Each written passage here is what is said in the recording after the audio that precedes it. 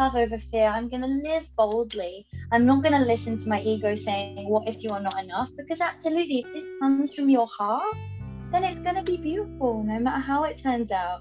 And this is such a beautiful lesson for everyone, like you can do anything that lights you up. If you feel it in your body, this is why embodiment practices are so beautiful. So when that you are presented with these opportunities, your body gives you that permission straight away.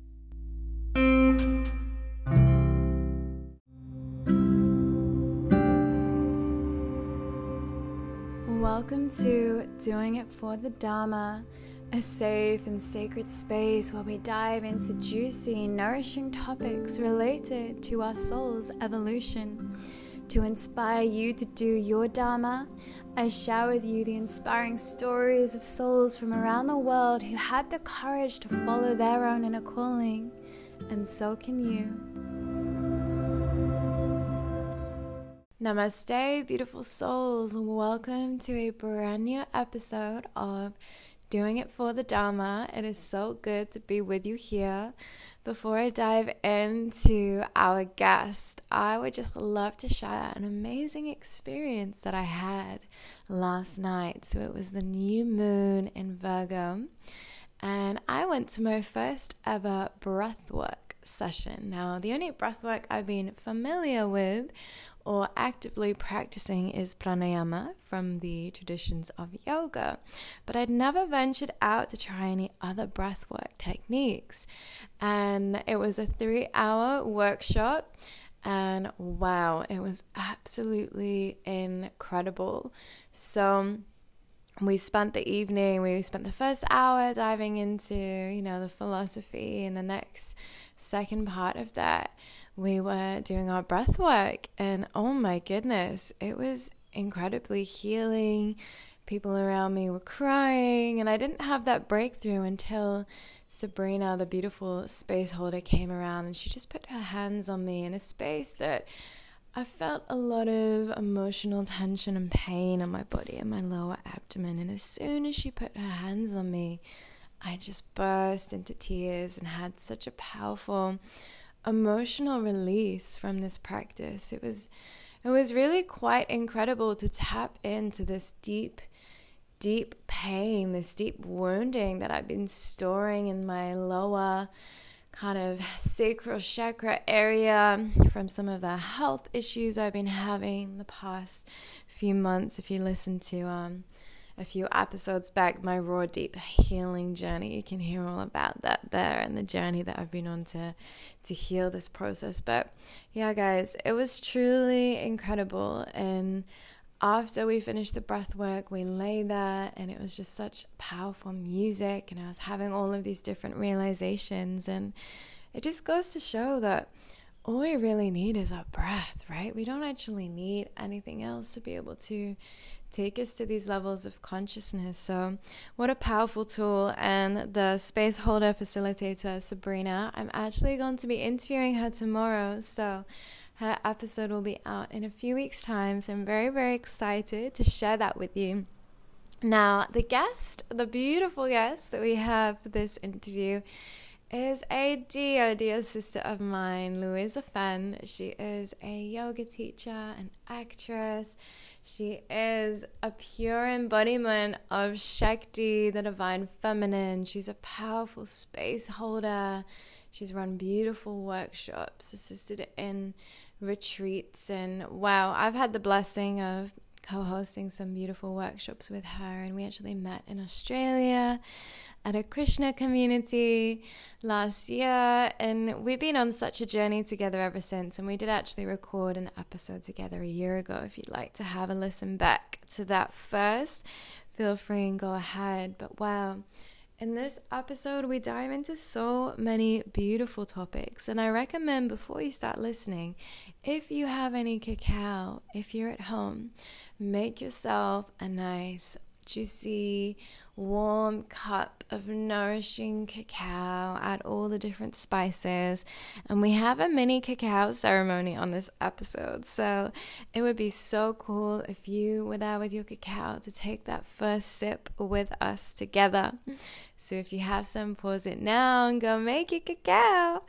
So yeah, we dive into beautiful topics such as, connecting to your intuition, embodying the divine feminine, whilst also finding a nice grounding balance in our divine masculine energy too.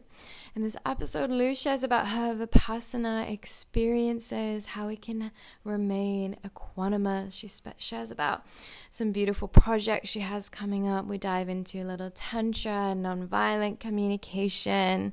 Oh, so many areas. I know you're going to love this episode, so take some time to listen in sacred pause, whether you're going for a walk in nature, running yourself a bath. Just really, take that space to soak in the beautiful feminine wisdom that Louisa has to offer. Namaste, Lou. Welcome back to Doing It for the Dharma. Such a blessing to have you back. Woohoo! I'm so excited. And as always, before we dive in, the question I'd love to ask you is, what does Dharma mean to you now in this moment after a year on since our first episode together? Yes, thank you so much for asking, because I remember us diving into this portal exactly a year ago, and the Dharma has opened up so much more, and the meaning of Dharma has reverted back to a very traditional meaning for me. And coming back to the original Sanskrit meaning of Dharma, duty. In the Gita, we describe it as it's your duty. And I have two versions of this answer for you. First one is, my duty is purely as simple as to breathe and to love and to exist in this world. It is no longer associated with fulfilling a career. It is purely to exist in this incarnation and to find out what that incarnation is, to help people. What is my duty to help this humanity, to help Mother Earth? What can I give back? What can I spend my energy on? Very much down to the core of my existence. What is my duty? So the last year has been finding out exactly what that is, not with expectation or with pressure or rushing, but purely to dive deeper into sacred practices, into finding out wisdom and knowledge through many teachers, so I can connect deeper to that truth. Yeah, truth and duty are very much similar things. Wow, what a beautiful answer. Thank you so much for sharing your wisdom on that. And I love how, you share about the importance of serving and helping others, because I agree, this is just like the key essence, the key makeup of Dharma. Like, it can't be our Dharma if it's selfish or if it's in no way beneficial to other people. So I really love that you wove that in. And I think it would be really cool just to reflect upon the past year since we recorded our first episode. For those who are listening and haven't listened to that episode, I highly recommend just pause, go back, listen, just to have that little bit of comparative view of the whole process, the whole journey you've been on. And I know so much has happened in that space of a year. So many lessons have been learned, so much growth is taking place. So are you open to sharing a little bit about that journey, that transition to where you are now? Amazing. Yeah. And as you were saying that, I was like stroking my heart, just noticed like the physical response to your voice and your question, just diving straight into that portal. I love it. The last year for me and you as sisters, we have been through so much together, and a lot of these lessons and experiences have been shared. And often we have communicated, tapping into wherever we are in the world. We have been continuously checking in with each other as accountability spirit sisters. You know, we've been holding ourselves accountable, and we have been measuring this as we've been going on, you know, with so much love and compassion. And yeah, there has been so many lessons. It's been, you know, traveling the world for both of us in such incredible times, societal changes, you know. It's been it's really, really interesting. But one of the main lessons and one of the continuing practices has been following your intuition, living intuitively. And that can be from really simple things, from just responding to a question and noticing what your body says, or how you eat, or where you go, and what relationships you follow. And that has shaped my Dharma, and that has shaped my offerings, and that has shaped my connections and locations. It's a big question you're asking, and I hope I can narrow it down. Yeah, it's a lot. There's been so many unfoldings, but I love what you say here, the key point about, yeah, just listening to your intuition to guide you through this whole journey. And what does that look like for you? Like listening to your intuition, how do you embody that? I love that question. What is intuition to me? It's this inner tutor. It's like the body keeps the score, right? So we're just checking in and we're learning how to listen. So yeah, what does intuition mean to you? It's learning how to listen to the inner voice inside of you. And that's a really hard thing to describe, because it is an essence, it's a vibration, it's a feeling, it's energy. You know, it's energy in motion. That the more you continue to revisit these practices and find discipline with this lifestyle, it gets louder and louder and louder. Beautiful. And what are some of the main practices that you would say has really helped you to just quiet down that internal voice so you can hear the whispers of your intuition? Like, yeah, what are some of the key tools that have really been beneficial in that process? Yeah, in no particular order. I'd like to just start with ecstatic dance and finding that movement medicine. You know, like I am such a physical person that embodiment practices bring me from my head to my heart, you know, and they remove the fear, they remove impermanent feelings of anxiety and worry, and it just brings me into my truth, this heart space, so I can come from a place of love when thrown into the deep end sometimes. You know, just before we had this Zoom call, I had a coffee, and I don't normally drink coffee, and I was feeling like instantly like poof, back in my head, and I was like, okay, what can bring me down? So I had some lavender, and I had some a little lie down, and then when I woke up, I just had a little movement medicine session just to bring me back into my body, because from there I feel like I can come from a space of groundedness, you know.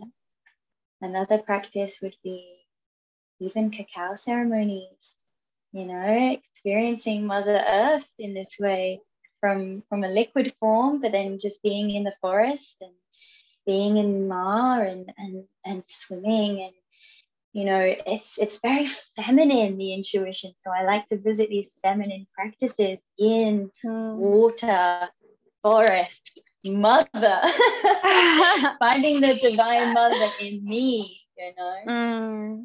Wow, that's so beautiful. And I think that's one of the main reasons why I'm so drawn to you, or why our souls are so intrinsically connected in that way, because we're just so all about juicy Shakti, like getting up and dancing, even if no one else is, in the morning kirtans in the circles, and just allowing ourselves to really embody that raw feminine, express the emotions, get naked in nature and dance and sing. And I really, really admired that. And I know how much healing potential it has for so many people, not even just women, but just to get out of that masculine frame, which is all located in the head, right? As you said, when you drank your coffee this morning, you were straight away in your head. And it's like, we can't hear our intuition if we're trapped within the logical reasoning mind. So I love what you said about the ecstatic dance, getting you into your body. And only when we are embodied,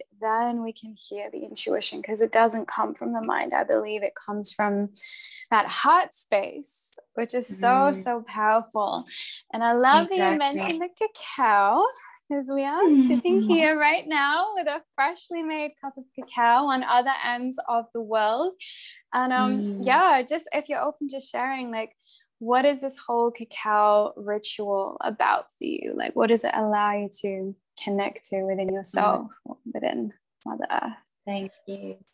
Well, very much connecting to what you were saying, Earth Mother Cacao, she is such a sacred medicine that has come from very old traditions in South America and has continued to spread around the world, and it connects us to this ancestral lineage of the heart space. And for me, it's very much sitting in ceremony, and the last year has very much been about making life a ceremony and ritual, and having these daily moments of tapping into a cacao space. Cacao is a heart-opening medicine, so it only makes sense when we set intentions. When we drink this medicine, do we have more chance of these things manifesting? And it's not to say that there is always a goal with having cacao. It's just very much a peaceful offering to yourself. It's an offering of self-care and self-love, and tapping into this tribal wild woman that lives inside of you, men or women. This is just the feminine that you're tapping into, and if we can connect to nature in this way, and it can ground us, and we can feel safe and supported and happy and with gratitude, then why not have this part of your everyday? I love that so much. And I love how you mentioned about this has such ancient roots. And like, we recently ran a cacao ceremony for the full moon, so I was diving in some more research, and one thing that stood out for me was that the Mayan culture really, really worshipped the cacao, and they saw one of their main deities of being born from a cacao pod. And then from that cacao pod, the blood of this god was like sprinkled onto the cacao pods, which then created humans. So they believed, the ancient Mayans, that humans were created from cacao, and cacao in Mayan translates to heart blood. So even they saw it as like this massive, expansive heart opener. And there's a really beautiful story amongst all of these ancient cultures that when humanity and nature becomes out of balance, the cacao in the jungle will begin to grow and thrive, because they believe that the cacao holds the bridge to like the spiritual and the earthly realm, helping to open people's hearts and reharmonize the nature. So it's like they knew, they were so tapped in. Look how advanced, the Mayan calendar, their civilization was. So it's just like, we're so blessed to be able to receive that wisdom, even if not consciously. Like just being able to sip this cacao and just tap back into those lineages of just fully expanding the heart is just, it's a big blessing. So we're very grateful to have this medicine. Thank you for sharing. Oh, it's so important to find out this research. That's wonderful that you've dove deeper into that. And I love how she would grow when you need her most. It's like, Ma knows, she keeps the score, and she rains when she needs to rain, and she shines when she needs to shine. And this is such a representation of us. We grow when we need to grow. We serve when we need to serve.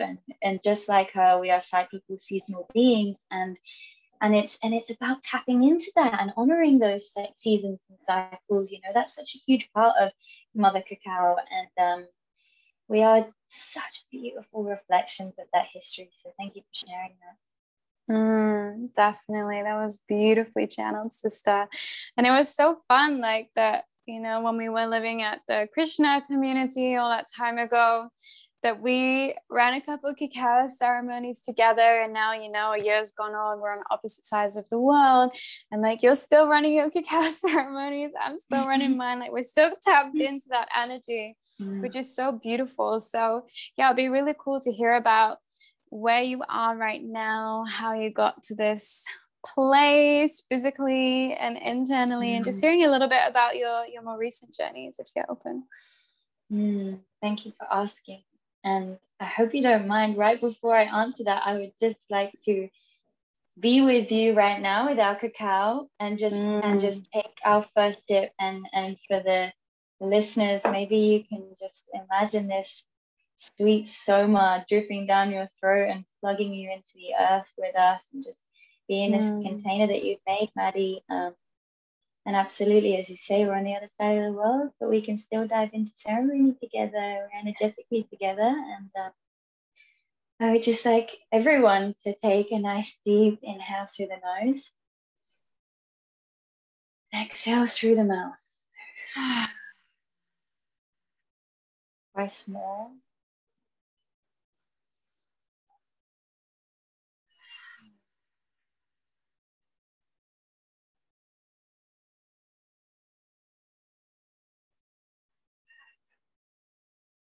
And let's embody what we've been speaking about, and just notice what's alive in us before we drink, and notice what gut feeling comes to you when you picture your belly right now. What's alive in you?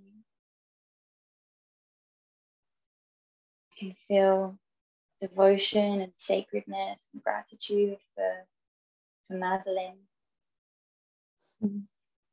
Feel earthy. I feel very much connected to this Virgo 1st of September month. And my intention when drinking this cup is just to find truth, find peace, and hopefully spread this love into this digital world, and maybe inspire people to begin embodiment practices. Jai Ma, sister, Jai Ma, enjoy your cacao. Jai Ma, that was beautiful. Well, all such sacred medicine. Okay, before we dive in, I'm curious, what did you put in your cacao? I knew you were going to ask that. So I have found a few recipes, but my go-to now is alternative milk. It can be coconut, soy, oat, or almond.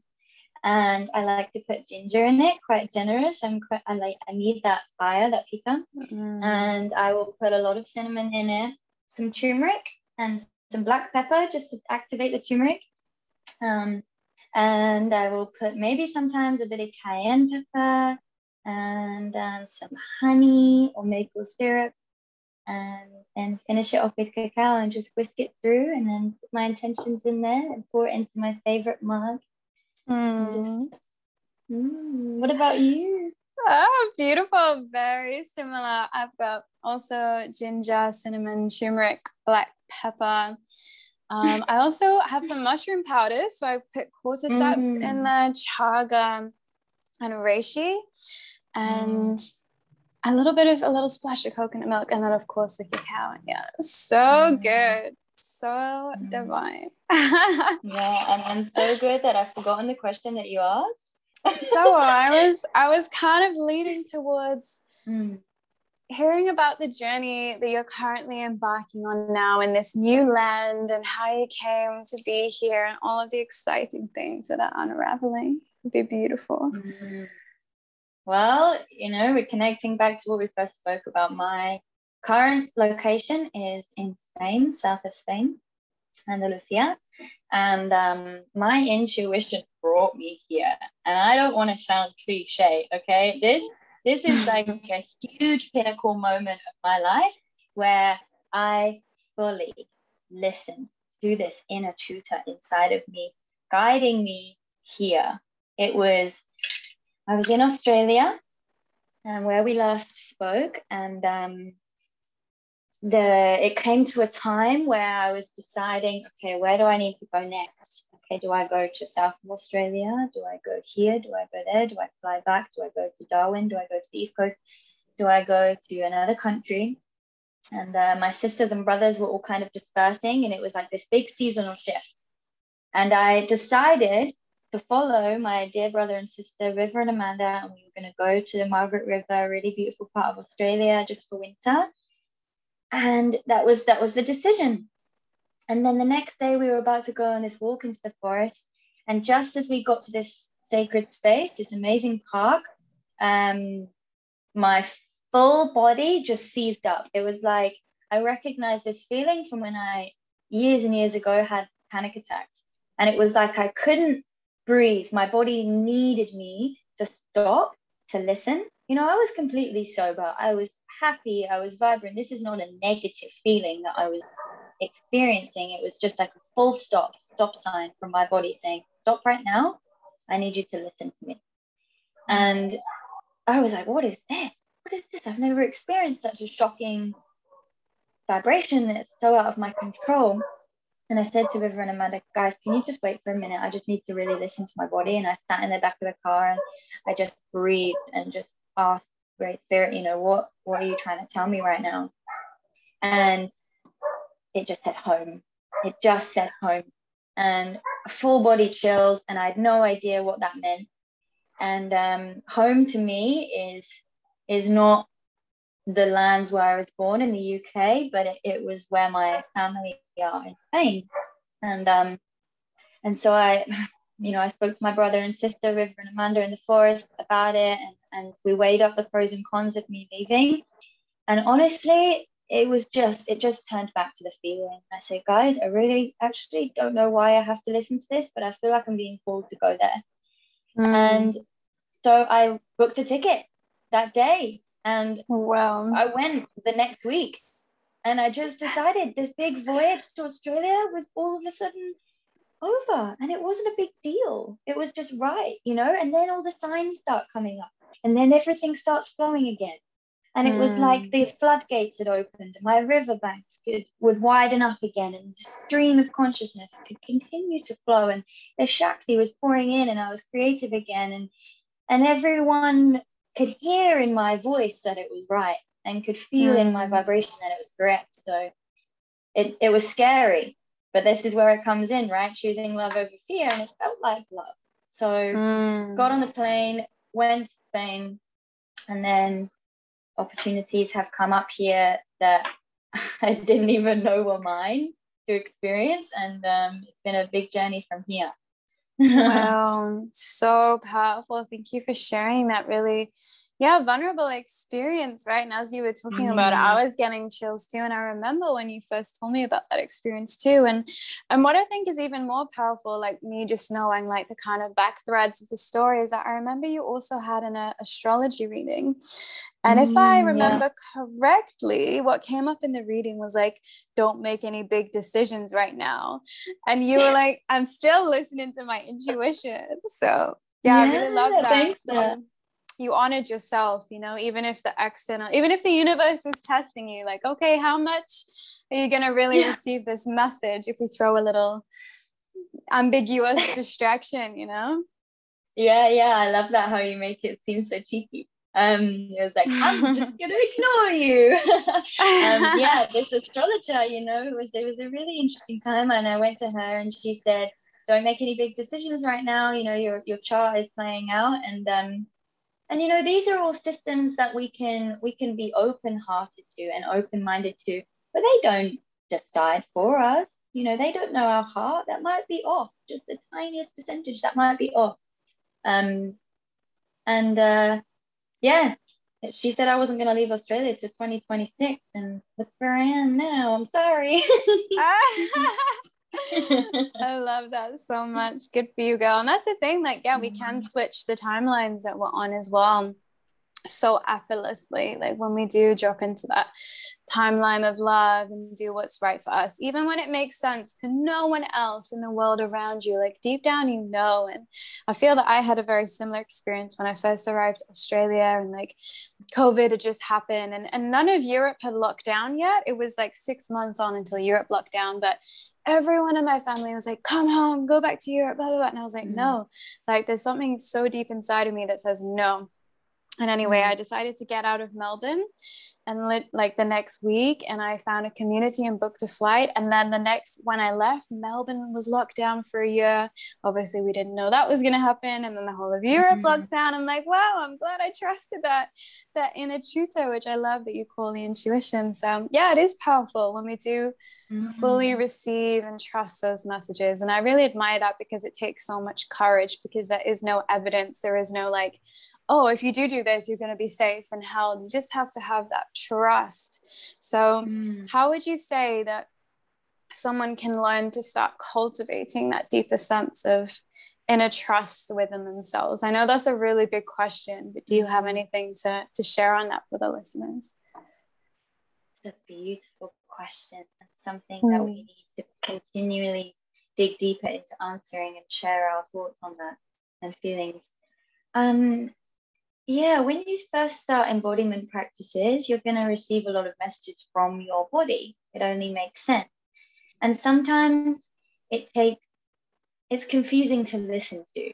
And sometimes the intuition needs more information. So this is where the mind and the body come into harmony, because I believe we can't solely rely on our intuition. I do believe we have to find companionship between the mind and the body. And the mind can support the intuition with information, so then the intuition can then respond with an energetical reply. And so it's not being overcritical, and it's not being judgmental with what the intuition says. And if it doesn't feel right, and if it's not flowing, even when you've acted from your intuition, just give it more information and listen to it, and communicate about it to other people who are also doing these practices, and to meditate with it. You know, meditation can seem like such a masculine practice sometimes, but meditation can quieten the mind so you can really hear it.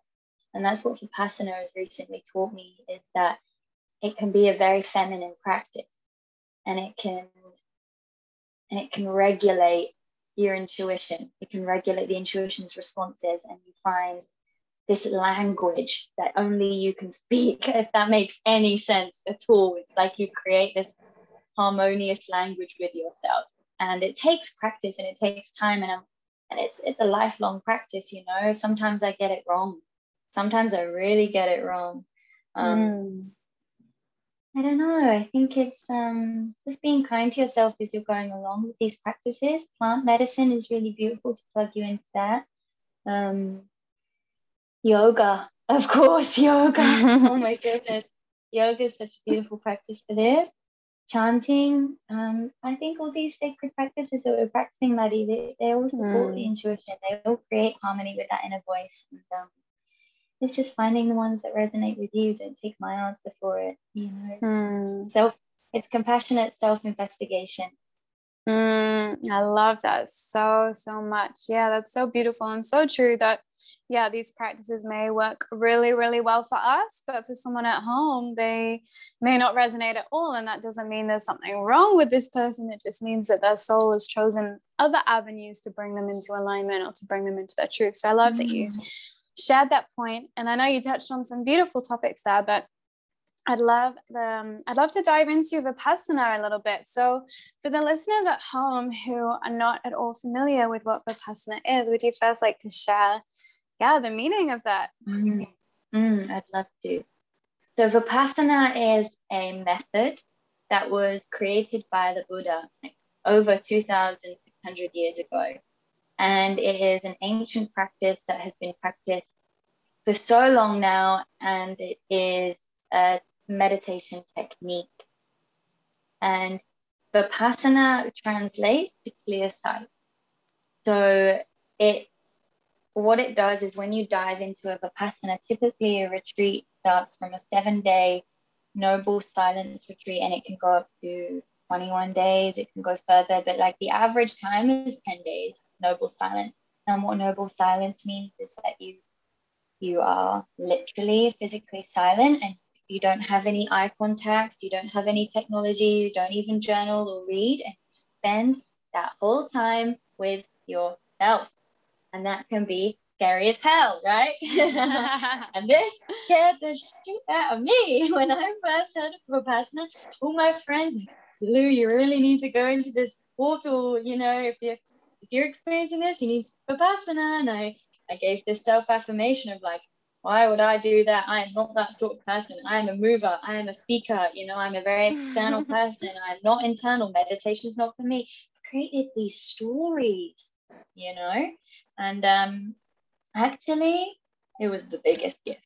It was the biggest gift, and it's a chance for you to retrain the neurological pathways that we have created through our trauma, through our environment, through our relationships, through past lives. We can go there, you know, and all of that stuff that is not ours to keep. We find this bird's eye view of how we've been living, and we can say, actually, I'm going to notice this. And as soon as you notice and acknowledge this, you find power over it, and you can let these things go. So it's a shedding technique almost, you know, it's deeper self-awareness, and it takes you from this surface level existence, and it puts you into again, a compassionate self-investigation, you know. Wow. It's like a body, mind, spirit, brain camp. It's like a, you know, it really trains you to see clearly. I hope that answered your question. Wow, that's so beautiful. Thank you for sharing that. And I myself haven't dove into that space yet, but I know that a key word with Vipassana is equanimity. So if you could also share a little bit about that, I think that'd be really cool to tie in. For sure. When people go on a typical Goenka style Vipassana, he is a practitioner that is very popular for Vipassana nowadays. You'll probably see him a lot when you Google Vipassana. And one of his, I could say, slogans is remain equanimous. And what that means is when you notice something, when something comes up, say, I have a pain in my right leg when I'm sitting meditating, you can find equanimity with that. So you can be non-attached to that. So you can literally, if you have a cramp in your leg, which you will definitely experience when you're first beginning to meditate, or even after you've been meditating for a long time, you can look at that. You can zoom out. You can look at that pain, and you can say, actually, I don't want to respond to that. I'm going to remain equanimous on that, and I'm not going to react. I'm not going to give that energy, because when I associate that and when I label that, it's no longer pain. It's simply a sensation that I can observe. You become the observer. So that can translate to thoughts in the mind. You know, when you experience pain and anxiety, you see that from afar, and you see that as not yours to keep. So you can let that pass, like wind, like leaves on an autumn path. You can just see those leaves trail past you. You remain equanimous to that. You don't attach yourself to it. And that is the practice. We notice that in our society, we can start to label ourselves as things when they come into our radar. You know, I'm an anxious person. I'm an anxious person because there's anxiety in my environment. So I'm going to attach to that label, because we all like to label, right? That's our conditioning. But we can actually, instead of doing that, we can say, I'm experiencing anxiety. And then it is separate from us. And then we have space in between that anxiety and our souls to clear that away using equanimity. Wow. That sounds like a really, really powerful practice that we could all really, really benefit from diving into. I'm curious about your journey with equanimity. Like, was it difficult at the start? Like, or was it like, okay, now I'm equanimous? Like, how was that transition for you? Was there anything significant that happened that made you get it, like made it click for you? Or I'm very curious. That's such a great question. And the answer to that is no. I was not all of a sudden equanimous. That would be a really easy version of the process. No, this is deep stuff we're talking about. You know, from birth and before birth, we have been conditioned to not be equanimous. So this is undoing a lot of energetical threads, a lot of pathways, as I've said. So it takes patience, and it is a practice. I just want to reaffirm that again. It is a practice, and it is not going to come easy for anybody, no matter how many books you read on Vipassana, no matter how patient you are, how long you've been doing yoga or meditation or whatever, how many ayahuasca ceremonies you've sat. It is hard. So, there was no big moment for me. It was mainly just the experience, just really diving deep and surrendering to the experience. Once I realized how much suffering I was putting myself through by just sitting there and pretending to meditate almost. You're just thinking, oh, what should I do when I get out of this person? Maybe I'll have a pizza. Maybe I'll see how Maddie's doing, or like you can start making all these like little plans in your head. But that's only so long you can do that for, and then you're creating dukkha. Dukkha in Pali means suffering, and that's the common word used in Buddhism. And you just create more dukkha by doing that. The real courageous act, the real humble, brave act is to look at how you're feeling, really embody that, and go through the pain and go through the suffering until you find these breakthroughs. And they're hard to explain through words, because honestly, it's such a sacred energetical practice that you really need to experience. But, we have teachers, and my teacher, Mike, he's an incredible human act of Dhamma, and different to Dharma in Sanskrit, but Dhamma in Pali is the path of Vipassana and the path of selfless service, much like Bhakti. And it just crosses over in different traditions, and he just provided me so much philosophy. So in between walking meditations, sitting meditations, he would offer this philosophy, and sometimes some things just click, but it really depends on the individual. I just recommend everyone tries it and surrenders. I love that so much. And if someone was to be like, okay, this sounds like it really resonates, I feel like I really need this, how would they find a Vipassana center? Well, they are all around the world. And if anyone is in Europe and they need a teacher, I recommend mine, and they can, Mike, he is an amazing guy. So if anyone wants to contact me, I can always pass on this information, because he runs Vipassana retreats here in Spain. And he honors a very separate tradition to Goenka. Goenka is the kind of like the mainstream practitioner who holds Vipassanas. He is no longer with us, but his followers continue to host these retreats, and they're all around the world. You can just Google it. You can just Google Dharma, Goenka, Vipassana, and you will see that come up. But if you need a specific teacher, I can always recommend one. Beautiful. And we can definitely add that in the show notes to anyone interested. Yeah. And whenever I get my ass over to Europe, I'll be there. I'll be going to Vipassana. Definitely. That really, really resonates, especially hearing about the experiences that you've had. And I know that you sat in this Vipassana and took part, but I know that afterwards this beautiful opportunity flowed in, where you were able to contribute to holding the space and providing some nourishment. So if you'd like to share a little bit, that'd be really cool. Thank you, sister. Yeah, and this is amazing. This is partly why I know I had to come to Spain, because this fell into my lap. I did not seek this.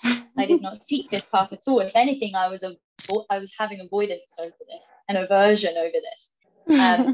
And a few years ago, before I set off my travels, I went to Spain, and I went on a yoga retreat. I stayed with this woman, Karen, in Malaga, and she's a space holder. And I stayed with her to learn about yoga. This is where I did my teacher training, and I wanted to learn more about yoga. And she saved my life. Short story, she saved my life. And I nearly was in a big trouble, and she saved my life. So when I came back from traveling, I went to Spain, and I was like, I need to go meet up with this wonderful woman to share my experiences with her and to thank her.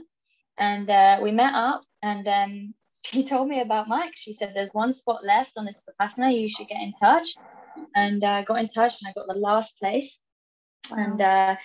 And he offered me, Mike, he got in contact with me the day before the Vipassana retreat began, and he said, you know, I saw you on your application that you're a yoga teacher. I believe that these traditions can be merged. Traditionally, a Vipassana would not include movement. And he said, would you like to facilitate some mindful yoga in the morning? So I said, absolutely. That would be beautiful to extend that offering. I would love to. That would enhance my experience, if anything. And so that was my first experience as a participant. And then I joined the next Vipassana a month later as a yoga teacher, but also as a plant-based chef. So yeah, he continued nourishment. And that was only because the chef had dropped out 3 days before. And Mike called me and said, do you know anyone? And I said, Mike, you know, if this is what you need a plant-based chef, I'll do it. You know, give my place to someone else. And I have never done this before, but I will do this. You know, I'm so passionate about plant-based cuisine and nourishing people. And if I'm going to run retreats, this is what I need to learn. So I thank you for giving me this opportunity, and to not be scared, to dive in, to live boldly, you know, that find art through this. And he said, you know, there's a permaculture farm nearby we can get organic produce from, which I was so thrilled about because I'm so passionate about that. And we made these, me and my beautiful friend and stepmother. I hate calling her stepmother because she's such a sister to me. But we did it together. We teamed up, and we made these beautiful, nourishing meals for everyone throughout the retreat. And it was such a gift to observe these beautiful Dharma warriors diving deep into self-investigation, and to be that person that can feed them every single day and give them mindful movement every day, and to watch them. I was so proud of these people, you know, come from all different backgrounds, different beliefs. And, you know, even if you're not spiritual, this is a path for you. You don't have to label yourself spiritual for this. And everyone was different. And it was so wonderful to see. And I felt like I knew them, you know, even though they couldn't look at me or they couldn't speak. I knew their exhales. I knew that they liked the food. I knew how they walked. And it was so intimate through that silence that I really got to hold them in this, you know, maternal way. And yeah, to be that space holder for them was a true gift. Wow, that's so beautiful. The whole time you're just sharing, my heart felt all gooey. Like, oh, I'm so proud of you and so happy for you, because yeah, that's a big, bold step to take. Like, even if you are so experienced in cooking, creating delicious plant-based meals, like, it's very different to be like, okay, now I'm going to be the chef and prepare all of these meals for all of these people who have come here to transform at this retreat space. Like, it's a lot. It's a big deal, you know? So I think it's so cool that you just took that head on and was like, yes, I'm going to do this. I'm down for it. Really use that as an opportunity to grow for when you want to run your own retreats. I think it's so cool and so inspirational. And it's just like, we need to take that leap. Like, what do we have to lose? You know, okay, maybe the food won't be bad. Like, what's the worst is, like, the food won't be great. What's the worst is going to happen? You know, at least we try. And I think so many people don't take action because of the, like, what if it's not good enough? But it's like, who is there to say that it's not good enough? As long as you're giving your own best, as long as you're giving from an open heart, like, that's all that really matters. So I bow to you, sister, for setting that example out into the world. So powerful. Wow. Yes, everything you just said, I was just going, my body was responding for sure. Wow, I feel so good hearing you say that. And that's exactly linking to everything we've just been saying. It lit me up so much to serve in this way. You know, it's going to serve so many people. And if I can support Mother Earth, if I can, you know, support these Dharma warriors, if I can support my teacher, if I can support these teachings, if I can give back in this way, then of course, let me do this. Choose love over fear. I'm going to live boldly. I'm not going to listen to my ego saying, what if you are not enough? Because absolutely, if this comes from your heart, then it's going to be beautiful, no matter how it turns out. And this is such a beautiful lesson for everyone, you know, like, you can do anything that lights you up. You know, if you feel it in your body, this is why embodiment practices are so beautiful. So when that you are presented with these opportunities, your body gives you that permission straight away. Instead of the mind answering, you listen to your body. And that's why the training is so important, and it's a consistent practice, so that when things come into your path, your heart says fuck yes, instead of your mind saying fuck no, you know? Woo! Wow. I love that so much. Beautiful wisdom that you channeled there. Thank you, sister, for sharing that. And just going off the back of what you mentioned briefly of saying that, you know, this is good inspiration for when you host your retreats. I know that there's like a beautiful project in the making of this retreat center that is in the works, and I'd love to hear a bit more about that and kind of your intentions of what it is you'd like to bring to this space and everything that you're going to offer. So cool. Yeah, I would just like to touch base on logistics with this, because a year ago we had a retreat space, and through COVID and through Brexit and through different kinds of masculine logistics, I won't bore you too much about it, but we you know, my family have decided to not go with that certain retreat space and open up space for something more beautiful. And the first week that I got to Spain, we found the place, right? And it's been an incredible journey. And they've looked at over 50 properties now, you know, and this perfect place has come up, and it's all going through again. But I don't want to say a solid it's ours yes, because that's what we said last time, and the way knew the way, and it didn't work out. So I'm just saying right now it's flowing. I love it. The intention right now is to create a safe container for people to come and dive deep into self-exploration and healing, using embodiment practices, using holistic health, using many different practices that I've studied around the world now. And this can now come through into one project. So my dad is a holistic counselor, a Reiki master, and a masseuse. And Alex is a masseuse, and she's an artist, and she cooks incredible things, and she's an amazing space holder herself. And we can all come together with my background in workshops and yoga and meditation and nourishment and herbalism of some sort. You know, we can all come together, and we can invite other facilitators into that. So it's not just this is our retreat, you can come at certain times of the month. No, this is going to turn into a community. You know, the intentions are to invite other people in to share their offerings. The intentions are to awaken something in people that they didn't know they had. My intention personally is to open up space for people to come in to realize their own divinity, to help the planet, and to make holistic practices more accessible. So it is a lifelong project now that is so beautiful. It's coming together so beautifully. And Maddie, you know, when the time comes, you're going to be there. You know, you and Alex are going to come over. You're going to be there holding space, sharing your medicine. And that's what it's about. It's about sharing your individual medicine and tapping into something that we've lost as a society.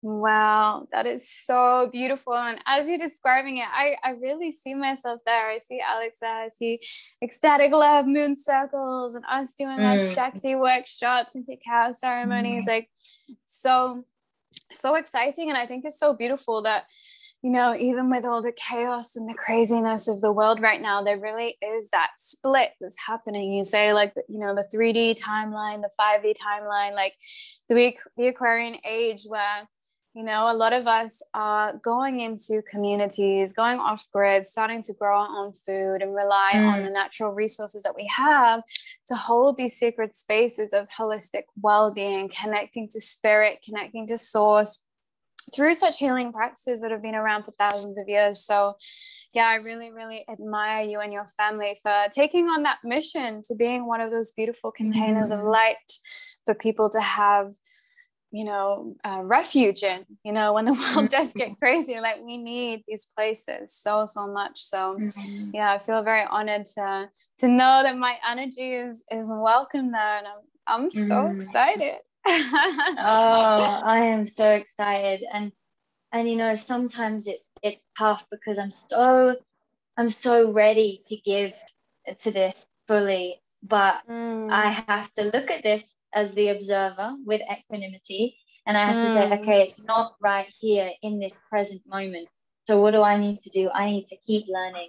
I need to keep expanding on my craft. I need to keep living from love. I need to keep reaching out to other people on this path and people that aren't on this path. I need to keep learning and living this path so that when the time is truly ready, we can just slip straight into that with full knowledge. It doesn't stop. It's the path, it continues, it expands and expands. And it's all coming together when the time's right. Definitely. Like, we cannot force the divine timing, the divine unfolding of things. So I really love that you honor that, because I feel like, again, that's another kind of like masculine mindset to be like, I want everything now, or like I want to have full control. I want to know the outcome. I want to know each and every step. Whereas like that's taking us away from the aspect of trust and surrender and just letting go and allowing things to unfold. And that's not to shame the masculine or say it's bad or right or wrong, but that's just kind of like, the paradigm that we live in, like a world that is so fast paced, so instant. We got fast food, like fast this, like everything's like now. But it's like, whoa, let's just pause, be present. And I think the key word just being allow, not trying to force anything, because I think the biggest lesson that plant medicine has taught me is that we are not in control of anything. So like, why stress ourselves out thinking that we are, thinking that we can have an influence? That we just need to let go and allow ourselves to be carried into that beautiful unfolding. So that was a bit of a ramble. That was a channel, sister. And you're right, absolutely. The key word is allow. The key word is surrender, and that's what all of these practices ultimately bring you to, is be here now. We can't fight masculine structures with masculine behaviors. We need to be feminine. This is why we do these practices, because the feminine Shakti essence isn't a common energy in this world. So we need to provide that. We need to bring other people into that space so that we can see this container, we can see this masculine, we can see this control around us, and we can find peace in that. We just need to find peace in this. I love that so much. And just out of curiosity, and I just love to hear your answer, what does Shakti mean to you? Or what does a feminine energy mean to you? What comes up when you share about that? I think of, I just had this image in my head of Shiva and Shakti. And Shiva is this organizer, is this container, is this view of life. And it's almost like Shiva is watching Shakti dance. If you think about it in like character play or something, Shakti is this flow, is this river, is this performer, is this dance. And Shiva is just sitting there saying, okay, I'll watch you, and I will make this safe for you, and I will hold you in this container if you dance for me. It's kind of like this divine play, this time, look at you. I got my little Shiva. But Shakti is the power, is the essence that fuels us. And it is the life force energy. It is our breath. Once we understand that Shakti is around us, is creation, we can harness our own inner Shakti. We can see our connection to Earth Mother. We can see our connection to the divine. What do you think? I love it. Oh, you're asking me. This is your interview. No, I love that so much. I love that you brought in the polarity of the masculine, because the two cannot coincide without the other. As much as we need the Shakti in this world, we simultaneously need the Shiva, the divine masculine, like you say, to hold the space. And I really resonate with everything that you say, that Shakti is like the life force of everything around us, all of the flow, the ocean waves, like the trees that grow, like our breath, our heart, our life force energy, like everything is actually Shakti. It's not, you know, like just the feminine at the human level, the feminine, but it's just so much greater than that. And ultimately I see Shakti as flow. Like she's never stagnant. She's constantly moving, constantly vibrating, like the particles that everything is made up of. And then Shiva being that like eternal peace, that eternal witness, that eternal space holder, like you say, that she can dance within. So yeah, exactly. That's what I really resonate with what you said, Maddie. And a great way to make that more accessible for those who don't really understand that language of Shakti and Shiva. Shakti being, or Shiva being the riverbank.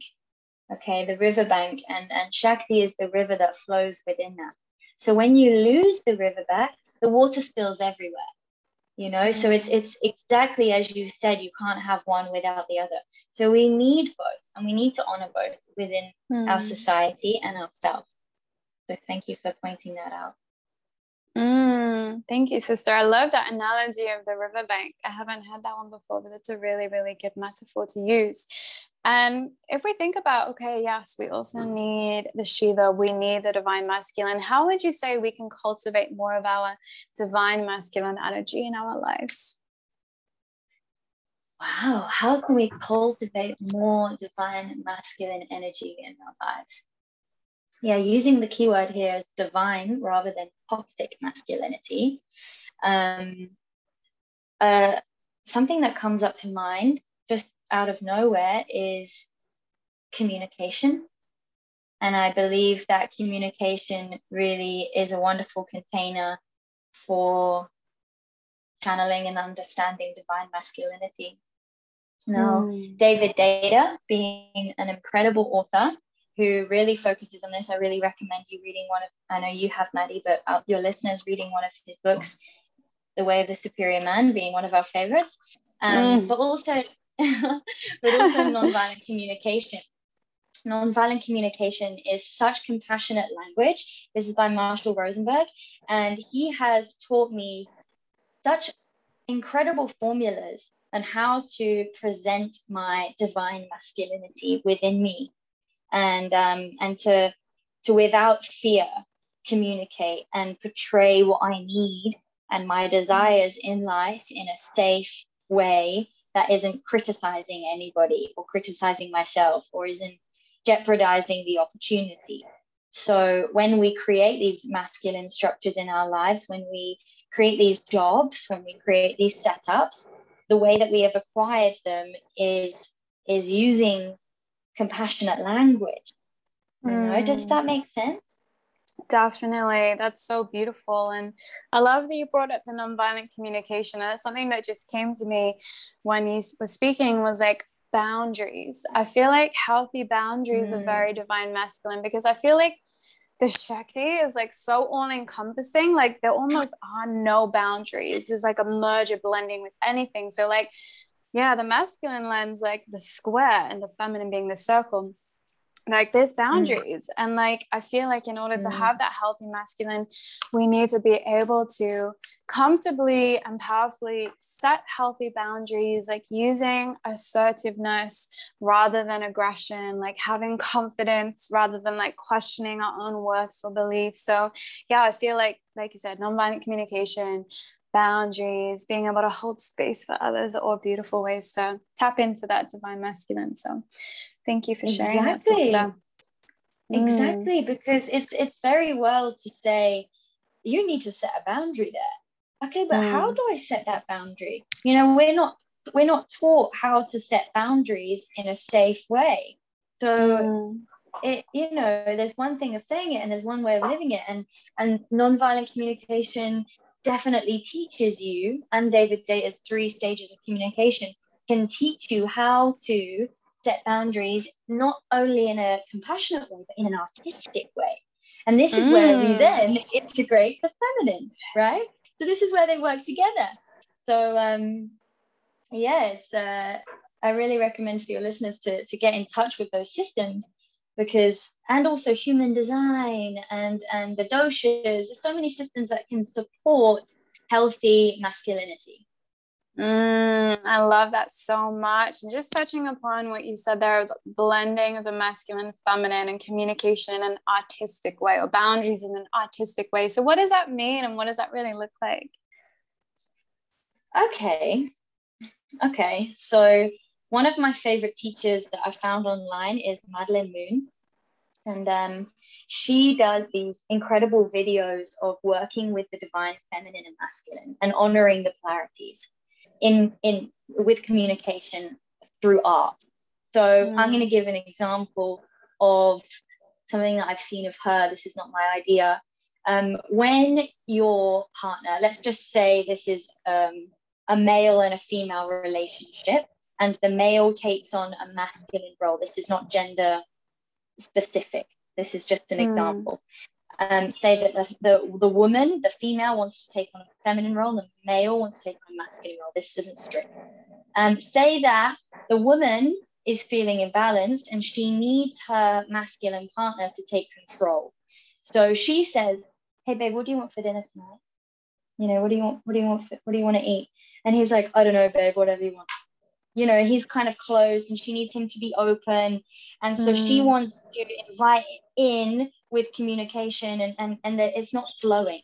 And she could then ask that again, and she could say in an artistic way that would open up his masculinity and open up her femininity and be vulnerable. She could say, "It really turns me on when you decide what we eat." And then he can all of a sudden turn around and say, "Okay, we're having Thai food." But you know what I mean? Like, it's turning this into a play. I love it. I was gonna say, he's like, "Okay, we're eating pussy tonight." Okay, fine. I know exactly what I want. I will be the masculine container for you because you've shown me you're feminine and it's sexy as hell. You know, like you can make that into an art. So this is what I mean, where you're turning it into a game and you've got 3 stages of communication. You can be passive, and you could say the female in this position could have been like, "I really hate it when you just don't open up to me and you don't decide, because I need you to take control of this right now. I need you to be in your masculine." And then that creates tension, and then it creates arguments, and it creates negative energy. Or there's stage 2. So that's stage 1 is passive. Stage 2 can be very much like a non-violent communication, which is very masculine, but sometimes it doesn't work if you're greeting masculine with masculine. You need to have that polarity. So you could say, "Would you consider choosing what we eat tonight so that I can feel safe?" You know, that's a very polite way of saying it, and it is lovely, and that can work for some people. Or stage 3, an artistic approach. You know, see what I'm saying? I love that so much. That's really, really beautiful. And it's such a nice reminder as well. It's like, we can get so creative in the way that we express ourselves, in the way that we want our needs to be met. Like, yeah, rather than getting frustrated, like, "Oh, why does he never decide?" Like, okay, yeah, how can I objectify this and play with this and tempt him and tease him into telling me what we're having, and then making the meal himself, cooking for us. Yeah. You know, I really, really love that. And it's such a soft and gentle way. It's not using force. It's not trying to control the other person. It's just like, just inviting in that space for play, which I really, really love, because ultimately it's what life's all about, right? We don't need to take things so seriously. It's just that beautiful Leela, the divine cosmic game of life, and we're all just dancing to our own rhythms. So it's like, why get so stuck and stagnant and in the head when it's so much more than that. So yeah, thank you for sharing that method. That's really, really powerful. And I'd love to shift on a little bit and just hear about your upcoming plans that you have, because I know that shortly you're going to be making your way back to your homeland, back to your roots. And I know that's a really, really big deal. Just to hear about that transition, another transition you have coming up for you. Yeah, thank you for asking. And this is very much a decision where I'm going back to England soon. And I haven't been back for a while. And I've got a completely new lens towards this new chapter, new season. And I was very much scared about it I was so scared to go back to my home country, and I put this affirmation on that it didn't resonate with me, those lands, the society, it didn't resonate with me. And I was creating really negative feelings about it. I was living in this past mindset, pre-travel, I was just really living in that place. And so I looked at it and I thought, okay, I'm choosing not to go back out of fear. So I need to, if anything, dive into that. And that's not to give myself suffering. That's actually to relieve the suffering that's already there and find more peace. So I'm going to go back to my home country. I'm going to do a beautiful pilgrimage of my land. I'm going to dive deep into the pagan roots of the country. I'm going to travel around a little bit and connect to Ma, connect to Mother Asia, connect to my own roots, my own heritage, my ancestral lineage. And I'm going to bring back my offerings to my family. I'm going to learn more. I'm going to work in natural health and medicine for a bit. And then who knows? It's not permanent. Things never are. But then there's opportunity afterwards, which we're not too sure about yet, Maddie. But there's some opportunities that are in the radar, and I'm yet to fully cement them in a masculine way. I love that. Just letting everything flow completely, which is what we were talking about earlier, right? Just allowing things to unfold. And yes, opportunities and ideas come in, and just trusting that the highest possible outcome will always unfold. But yeah, I really admire you for taking that step of like returning home, because I feel like we both had this very similar approach or mindset of like about the UK. Like I know we both come from like very, very different paths than where we are now when we were living in the UK, like a lot of alcohol and, a lot of drugs and just that party scene. And it's just like that dense vibration that I feel is very prominent in the UK. So I'm always like anti, like, no, I want to leave and never go back. I'm never returning to live. And I very much still have that very negative story. And I feel like, yeah, that's probably, I've joked before, like one of my biggest fears is having to go back and live in the UK. So I really, really admire that you have the courage to break past those mind limitations. Be like, actually, I'm going to go back. I'm going to move that. I'm going to come in this new self that you flourished into and learn more and grow, connect with your roots, share your offerings. Like, I think that's going to be such a deep healing experience, like on an ancestral level as well. So yeah, I think that's really cool. And I look forward to hearing about that unfolding too. Yeah. When you notice there's suffering, instead of just accepting there's some darkness there, we can put light on it if we want to. And it doesn't have to be as a big gesture as moving countries. It can be a really, really simple thing. Like if there's an aversion towards starting meditation, just look at that. Why is there aversion? Probably because there's fear into what is really going on inside, and that's how it started, was to looking at those things for me in my life and saying, actually, I'm really scared of Vipassana. I'm really scared of being in this relationship. I'm really scared of all these things. So it's just overruling that fear, because again, as we say, it's not ours to keep. I love that. And I feel like a lot of the time as well, sometimes just the thinking about it is more scary than actually doing it. Like when we actually do it, we're like, oh, what was I so worried about? Why was I so in my head? Like you say, that the ego creates all these stories. So yeah, it's really cool just to break through that and just experience it and allow all these new lessons to unfold. And you mentioned, obviously, like from our private conversations, that you're going to be working in a herbalist store. I think that's so cool. If you'd like to share just a little bit about that, that would be really, really nice. Because that's a new field for you, right? Herbalism. Yeah, well, I'm really into Ayurveda. So the sister of yoga, the science of life, it translates to, and it is all about honoring the laws of nature. And I'm very much about working with Mother Earth. And I do believe that I can help people through this. So if I'm working in that place and I'm learning more and more and more about herbalism and Ayurveda and holistic health, and that's where I can be, because at the end of the day, that's yoga for me as well, you know, and that's Dharma for me, is to help support Mother Earth and to inspire other people to do that as well, and to consider, you know, conventional medicine has its place in this world, but I do believe there are natural remedies for everything too. So, you know, I would love to be able to work in that field for a bit more, learn more and more and more. And I'll be running yoga classes on the side as well, and running holistic events there. So it's very much aligned. And yeah, I look forward to doing it, because in the UK, you know, we need more of that. There already is a huge activist movement. There's a lot of vegan movement over there. There's a lot of yoga over there. So it is happening.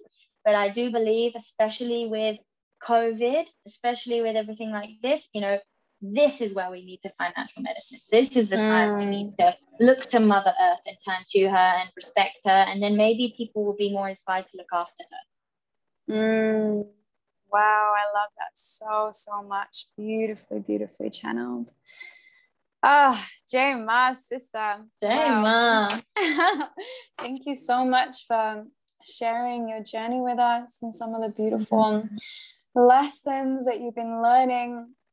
And I totally forgot at the beginning, I guess, because we're in flow, to pull a soul to soul card that usually I do at the start of the podcast. So are you open to answering a question?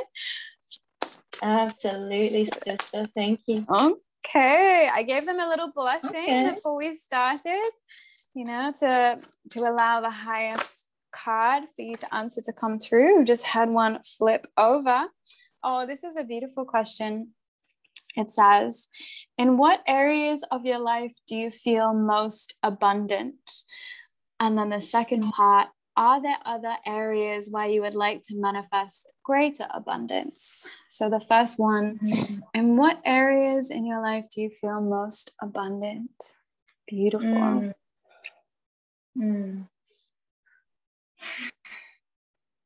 Just going to check in and see what my body says. The word abundance is bringing up a lot of soul family for me right now. I am feeling so abundant with my spirit soul family connections all around the world. As this sacred chapter kind of comes to an end, as I enter my autumn period of going back to the homeland, and I reflect, I just see an array of people that I have met in the last few years, and I'm still so connected to. And I'm just so, I feel so abundant with the amount of people that I have in my life. And I'm in love with so many people. And I'm truly blessed to have such wonderful people in my life. And all of these people are living in their truth. They are following their own individual dharma. They are living from their own individual medicine, and they are all sharing their stories, sharing their love. They are earth warriors. They're beautiful people, and you are so in that, Maddie. You know, I really see you, and I'm so grateful for you. And and although I'm here in Spain, where I haven't made that many soul family connections, you know, I've made a few from Sangha. There's always Sangha being spiritual community. There's always Sangha everywhere, but I just feel it in my being, this essence of abundance. And then the second part of the question, where would I like to see more abundance? Is that correct? Yes. Where would you like to, or what other areas would you like to manifest greater abundance?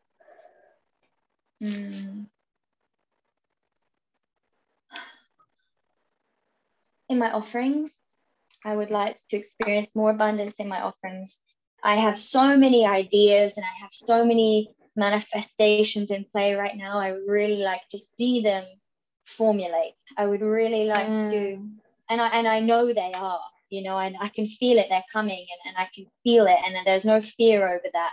So I'm pretty sure it's all happening right now before, you know, in front of us. And abundance being containers for people, so workshops, ceremonies, classes, that is abundance for me. These rich teachings, being exposed to people that have never seen them before, and a lot of people wanting to dive deeper into that and just creating more abundance from that and the ripple effect of that. So yeah, my offerings would definitely bring to mind. Beautiful. And if you were to describe, even if it's not yet manifest, but because obviously our words hold so much power in creation, if you were to describe one of your offerings right now that you'd like to manifest and you'd like to call in abundance, what would that offering look like? So recently, as a yoga teacher, I have been inviting people to, which is beautifully aligned with our conversations today, Maddie, to connect to their own inner teacher. So I really invite people to connect to that inner tutor through these teachings. When I teach more and more, I connect to my own intuition, and it's serving me so well. And I just wish that I aim to pass that feeling and that essence and that bravery and that art of leadership on for people to really live in their truest alignment. Beautiful.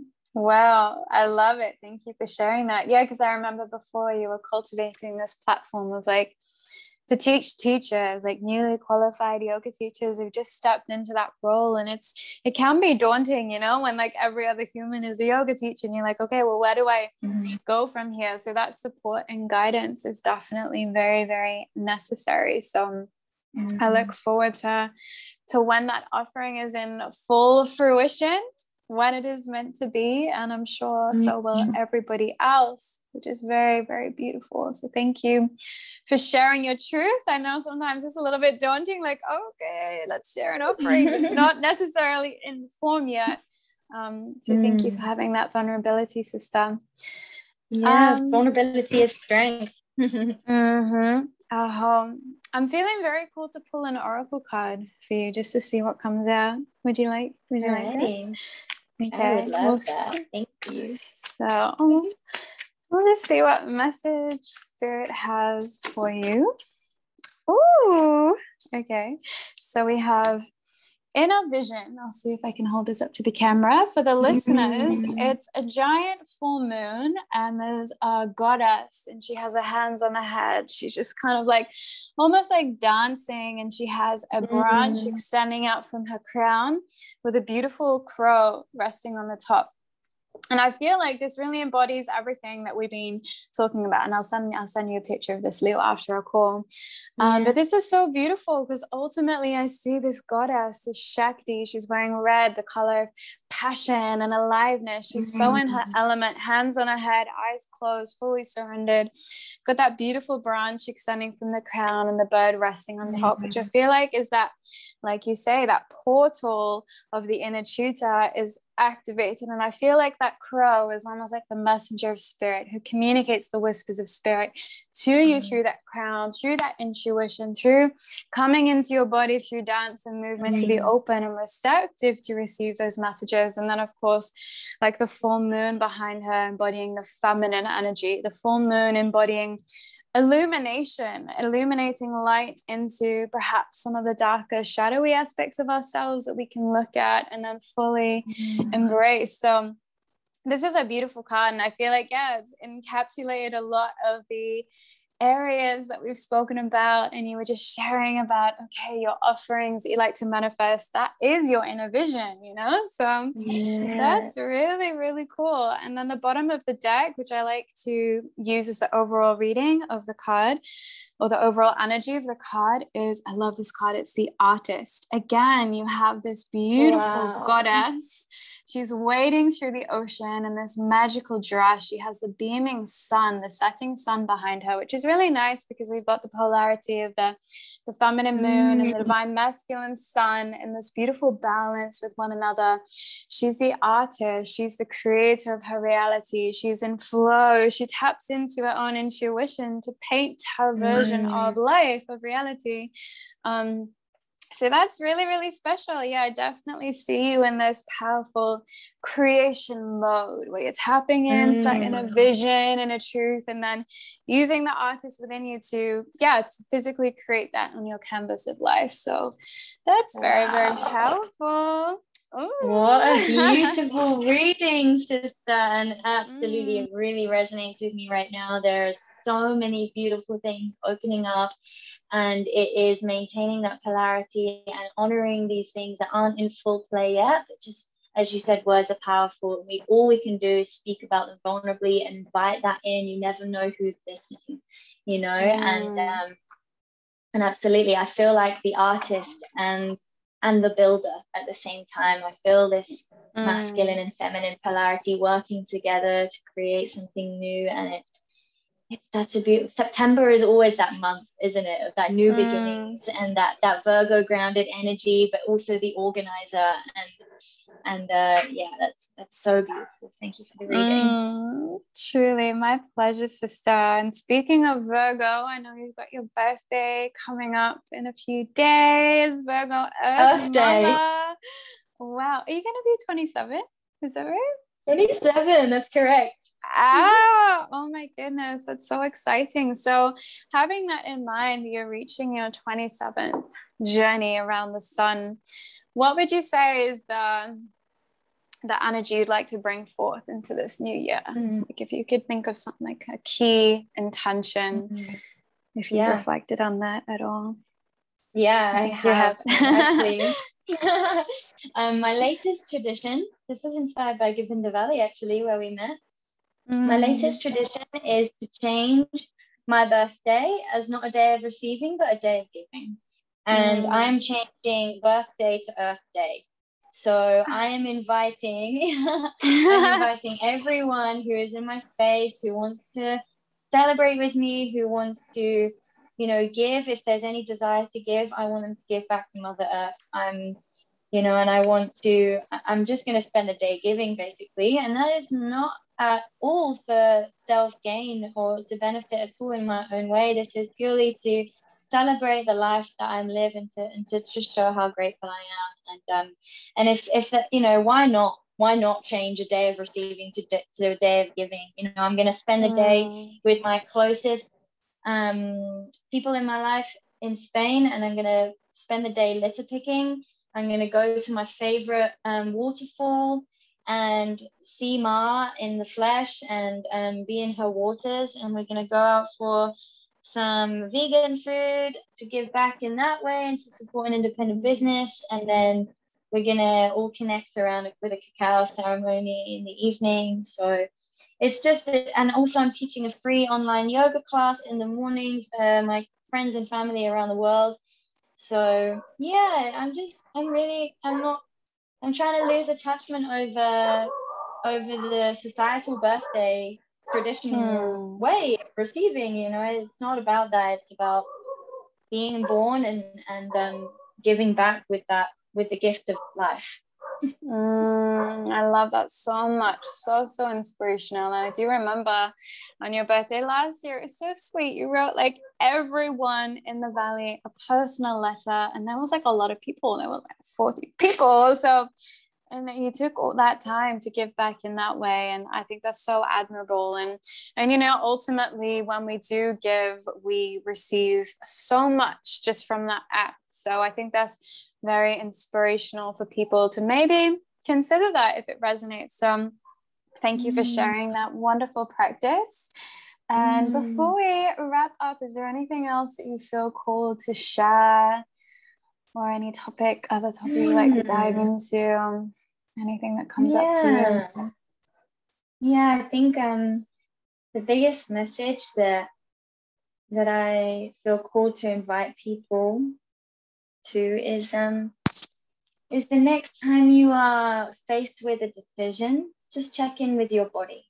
And what that looks like is bringing your hand to your heart and your left hand to your belly, and just to really try and listen. Is this out of fear or is this out of love? You know, and if your intuition says it's fear, just maybe you can journal about it. Maybe you can speak to a friend about it. Whatever your outlet is to find the solution for this, just I invite you to make a decision from your body. And that can be a really, really small thing, like, what do I want to eat today? Or it can be a really big thing, where do I want to live? Where do I want to go today? Is this relationship right for me? Just if we start to introduce these embodiment practices, it will change your life for the better. The body keeps the score, so I invite you to check in. So powerful. I love that.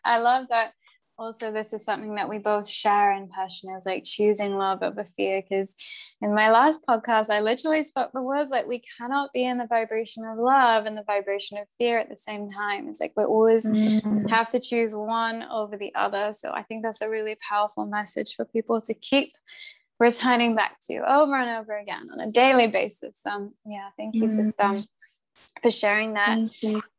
And I'd love to just close with a few little fun fire round questions, as I usually like to do on the podcast. I never have them planned, so I'll just see what comes up if you're open to that. Oh yeah, I love your fire round questions. Let's go for it. Okay. I know I asked you this one, I'm pretty sure, last time, but maybe the answer's changed. So what goddess do you currently resonate most with? Thank you for asking.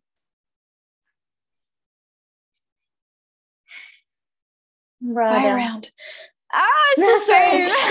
No, I'm kidding. No, I had to listen to my body. You had to feel into that. I love that you answered Radha last time. I remember. That's so beautiful. Goddess of devotion. Radha. Is that correct? Right? Yeah. It's just I was going to say Lakshmi for abundance and beauty, in which there is so much of, but that all actually comes from a place of being devoted. I had to go back a notch, and it's because, and you can use the word devotion in any way you want, but I'm going to use it in a way of, I'm so devoted to my healing, and I'm so devoted to sharing love, and I'm so devoted to making the world a better place using my own individual medicine, and I'm so devoted to Mother Earth, and it all comes back to devotion, living a life of devotion. So I'd say, Radha, I'm fully trying to channel you for that.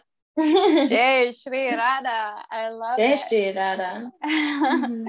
What is one thing that you truly love about yourself? Okay, I love my ability to play. I love that I can connect to my inner child, and that I can invite other people to do the same. I think this is one thing that I've always had. And I can make a game out of nothing, and I can find a dance when there is needed one, and I can find art and joy in a stressful situation. And it's taken me a long time to really see that as a gift and to see that as medicine, But I think this is one thing that I like to apply to a lot of my projects, and the way of life and my communication is to have a bit of a giggle sometimes, Definitely. I love that. That's your Leo ascendant shining through, that big inner child that just wants to play and spread love. So beautiful. What is a book that has really influenced you or really changed your life recently or in the past? Like I know you've mentioned already David Guetta, The Way of the Superior Man. Is there anything else that really stands out for you? Or maybe even a podcast, not necessarily a book, but anything that shines through. Thank you for asking. I'm gonna go with, actually right now I'm reading Siddhartha. Great Siddhartha book. about the Buddha, the story of the Buddha. That one. And this is, and what this is showing me is that there are so many different chapters in your life for you to learn from. You can be careful what you wish for. And you can be surrounded by abundance and material and beauty and indulgence, and you can learn so much from that. And you can and you learn, you see society in a different way, and it's a continuing journey, and you're never going to get it right, and it's offering compassion to every single chapter of your life, and it's a story of how the Buddha came to be, and I found it really, really inspiring to see him find complete non-attachment to everything, walk a path alone, and then dive into this material way of living, and that still didn't fulfill him. So it's finding fulfillment, and he's going from one thing and another, and he's trying these separate things out, and he's seeing what resonates with him all the time, listening, and it just invites me to listen to everything that I'm doing in life. I make a decision, and I stick to it wholeheartedly, and then I listen to the outcome of that, and then I can change. And it's not having attachment with that change, and it's being fluid constantly, and seeing every single person that comes into your path as a lesson. It's just always listening, which Siddhartha is teaching me. I really recommend it. It's a short book. Beautiful. Thank you for sharing that, sister. Final little fire round. If you could have one superpower, what would it be and why?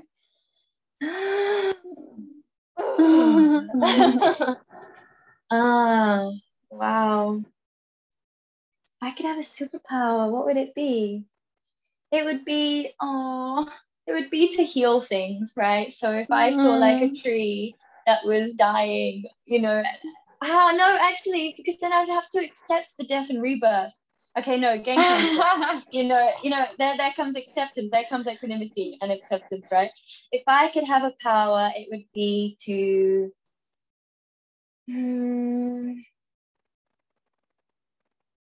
wow, Maddie, as soon as I'm thinking of something, I'm then finding myself not wanting it, because then that's me wishing that I had something else instead of fully accepting what I have.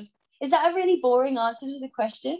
Because as soon as I'm thinking, oh, I wish I had this, it's just then creating suffering for me because I don't have it, I wish I could heal the world. There you go. And my superpower would be to heal the world and to heal Mother Earth and to wake people up to their own divinity. I love that answer so much. That's so beautiful. Thank you, Lou, so much for sharing all of your wisdom and your love and your light and radiant energy. And if the listeners would like to connect with you a little more, to tap into the offerings that you'll have coming up soon, how can they find you or reach you? Thank you for asking. Yes, I would like to extend my offerings to everyone who is listening. If you want to dive deep into yoga and you can practice with me anywhere in the world, I'm starting up a online yoga studio. So there'll be different styles of yoga. You can practice with me via Zoom. You can just check them out on my website, yogalouisa.com, or you can follow me on Instagram, Yoga Louisa, to check in with what classes are available and when. Feel free to reach out. I'm all about connection and community, and I believe that you can use social media for this. It has introduced me to incredible people in this path. So honestly, reach out if you have any questions about what me and Maddie have spoken about. And yeah, I hope that you do. Thank you for asking, Maddie. Beautiful, sister. Thank you so much again for sharing. Such an honor to have you back on the show, and I have no doubt that we'll have you back again whenever it flows, because I love how rich and juicy and deep and meaningful our conversations are. So thank you. I love you so much, Lou. I hope you enjoyed our conversation. As you can see, Louisa is such an incredible and inspiring human being with so much powerful wisdom to offer. She definitely needs her own podcast, right, guys? So yeah, reach out to her, keep up to date with any offerings that she'll have coming out soon. Follow her journey on this beautiful unfolding of their retreat center in Spain coming into fruition. And if you feel like this episode you resonated with at all, feel free to pass it on to a friend, a family member, a sister, someone close to you. It would really, really mean a lot to us. And next week we have another amazing guest, Ellie. So Ellie is another beautiful sister witch of mine. We also had our first ever interview together about 1.5 years ago, maybe even 2 years ago now. And Ellie is amazing. She is a Reiki practitioner. She's immersed in shamanism. She works with the wild feminine, sacred sexuality, so many amazing areas. And we dive into such beautiful topics in our interview. So make sure you keep up to date with our weekly episode releases. If you would like to hear a solo episode every now and then, feel free to send me a message if you have any topics you'd like me to dive into. And if you know any inspirational souls you'd like to hear on this podcast, definitely get us in touch. Until then, I wish you a beautiful day filled with so much love and healing energy. Om Shanti Shanti Shanti. Namaste.